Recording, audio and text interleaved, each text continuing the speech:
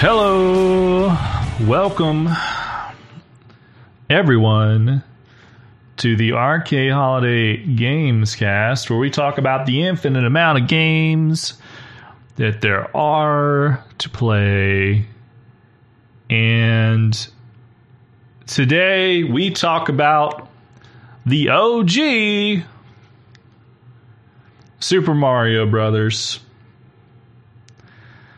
1985 was a good year.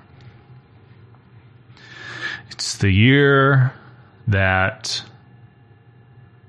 Marty McFly traveled back in time to 1955. It's the year that I was born. It's the year my wife was born. And there's probably some other good stuff too, like Super Mario Brothers. Now, Mario is a cultural icon. I don't have to tell you that. You could show a picture of Mario. You could play the music from the original Super Mario Brothers video game to, I want to say, most people on this planet. I could be wrong, but I want to say probably most people. I want to say if I walked down the road and I ran into 10 people and I played them a song from Mario Brothers, they would know what that was. Even if they said, I've never played Mario. Even if they were young. Even if, they only know the most recent iterations of Mario. It's a big deal. It's, I don't know if Nintendo was the start of console gaming as we know it, but it might as well be the start of console gaming as we know it. I mean, I guess some people would argue there was a Commodore 64 and it was kind of a computer or console. Then there's you have the Atari. It had things on it like Frogger, Pong. Yeah, maybe, sure. That's cool. But Super Mario Brothers is, to me, if you had to find a turning point in society and gaming and people more understanding gaming at a wide level, I kind of have to point to Super Mario Brothers, personally.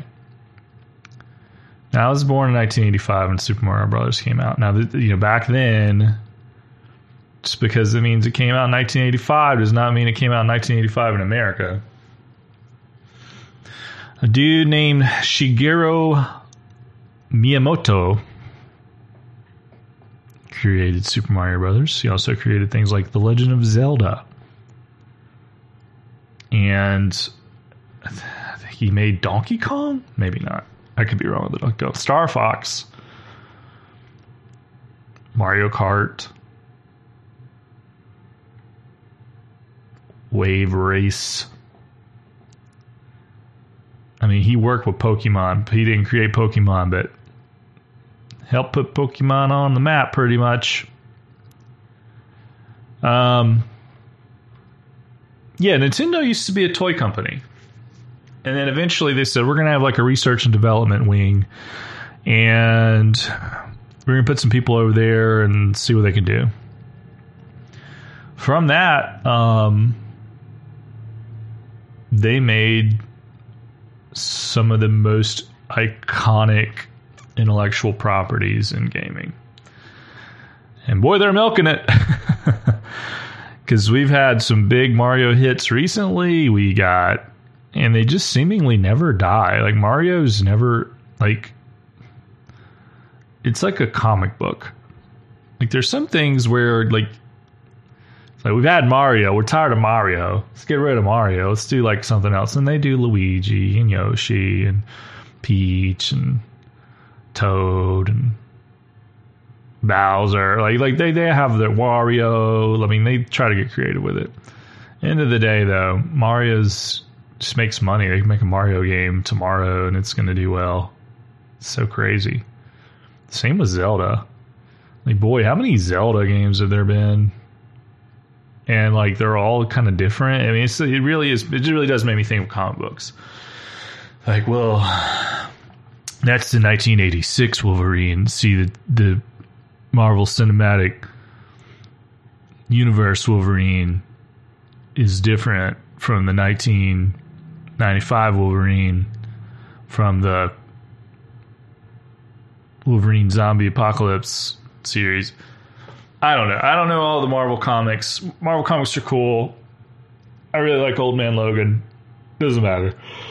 I don't love the movie Logan. Sorry, I yawned there. I don't love the movie Logan. I don't think I even finished it. I think I saw some of it. But I do like the comic Old Man Logan. If you've never seen it, check it out. But Mario became a thing, and it's like, this is the first game that I remember playing. I probably started playing when I was like 4 or 5. My parents had we had a Nintendo Entertainment System. We did not have a Super Entertainment System. And, NES had been out for a minute. We probably got it late, and my parents would play it a little bit, but I'd play Mario all the freaking time. But I had the Mario, the Super Mario Brothers Duck Hunt combo, which makes sense. It'd probably been out for a couple years. They packaged the game with Duck Hunt and sold a gun, and my parents were like, sure, let's figure this thing out. Let's shoot some birds on the screen. So we did that, and Mario, some of my earliest memories is playing Mario. And I'm just going to say Mario. I mean, Super Mario Brothers, we all know what I'm talking about, but Super Mario Brothers, 2 players, obviously somebody dies, you can get Luigi. There's something in my brain. There's something in my brain. Like, when you turn on Super Mario Brothers, nothing is really moving on the screen except that little bitty glint of the coin at the top. Just like a little bitty, just a little flash. And there's something psychological there. I'm not going to dive into it, but I swear sometimes there's more to that flashing light that meets the eye, and the boxes that you can, jump up and push out. They all kind of have that same blink, and the little hammer or gate or whatever the H it is that you jump on, and then Bowser falls into the pit, has that same flash to it. There's something there, but I do have to wonder, not in politics are exhausting, my God, more than ever, and I hate it, I hate all of it, whatever. I do have to wonder, because of the context of where we are today, if an Asian man said, all right, I got this game. All right, guys, this is the game we're making. You're going to be an Italian plumber dude. And you're going to run around jumping on turtles and weird Goombas. They're mushrooms, but we call them Goombas or something. Sometimes he eats flour and throws fireballs, which when we were kids, we thought he was spitting. Looks like he was kind of spitting them. You see his hand, but it's is he spitting? Is he is it coming from his mouth? Or is he throwing it? What's happening? Is it a blowgun of fire? We don't know. No one may ever know. Some people thought, oh, he's hitting his head on the bricks. His little hand goes up, but his head and his hand are the same height in a way. when he's like small, or scrunched when he's like a little really small. You know, like, is he like hitting his head? That seems painful. But I say all that to say is, like, if someone said, hey, I'm going to make like a game about an Italian man, it'd probably be fine. I'm being ridiculous. But it's interesting. And I don't know. I love it. I love the creativity of it. I love that you can be some Asian guy in Japan living life, and you have then you can take this thing that you probably, like, I don't know, maybe Miyamoto, like, maybe his roommate was a Italian plumber from Brooklyn or something. Who am I? I don't know. Maybe that's, I didn't see that documentary. But it's so funny that, like, he took this concept and was like, this will be fun. This will just be fun. Like, I would love to, I wish I could be a fly on the wall or go back to those conversations and obviously understand Japanese or have a translator and just see Super Mario Brothers come together in its wildness to just to be like, just to hear the pitch or to hear like, okay, here's the deal. We get a dude. His name's Mario. It's plumber. Okay. You're going to put him in a magical world with a dragon. She's going to be a princess. She's going to be an Italian princess, like a plumber princess? No. She's a regular princess. And we'll give him a brother so that two people can play. We'll just change the colors. They'll look the same. We'll call him Luigi, because that also sounds Italian. It's like, well, how are you going to know they're Italian? Well, you have to put a mustache on him. Give him some sideburns. Then people will know he's Italian. It's like, are these the conversations that happened? I mean, I bet they are. They had to have been, and that's fine. There's nothing wrong with that. First of all, I want to say there's nothing wrong with that. I don't care. I'm just thinking about it because it's funny. Like, and a lot of things are funny. If you just sit and think about things that are popular or any kind of fantasy or fiction things, like, they're kind of ridiculous, right? Mario's it's just funny, man. But it had a sweet sauce. There was something to it. I don't know. Do I want to say it's relatable? I don't know. It was a game in the realest sense of the world. A 5-year-old could pick up and know what's going on. And a 5-year-old in 1985, a 5-year-old now is different than then, right? But a 5-year-old in 1985 could plug this thing up to a TV and play it and just be like, oh yeah, this checks out. This is, yeah, I'm with this. And so I guess I say that to praise the, outside of the game, just the highly marketable setting. Like, how did they get this so right? Like, did anyone at all think, like surely there was no marketing around? It's like, all right, people of all ages, they're going to love your game where you have like magic invincibility and fireballs and you're collecting coins and you're going in dungeons. They're going to love it as long as you're like an American plumber dude.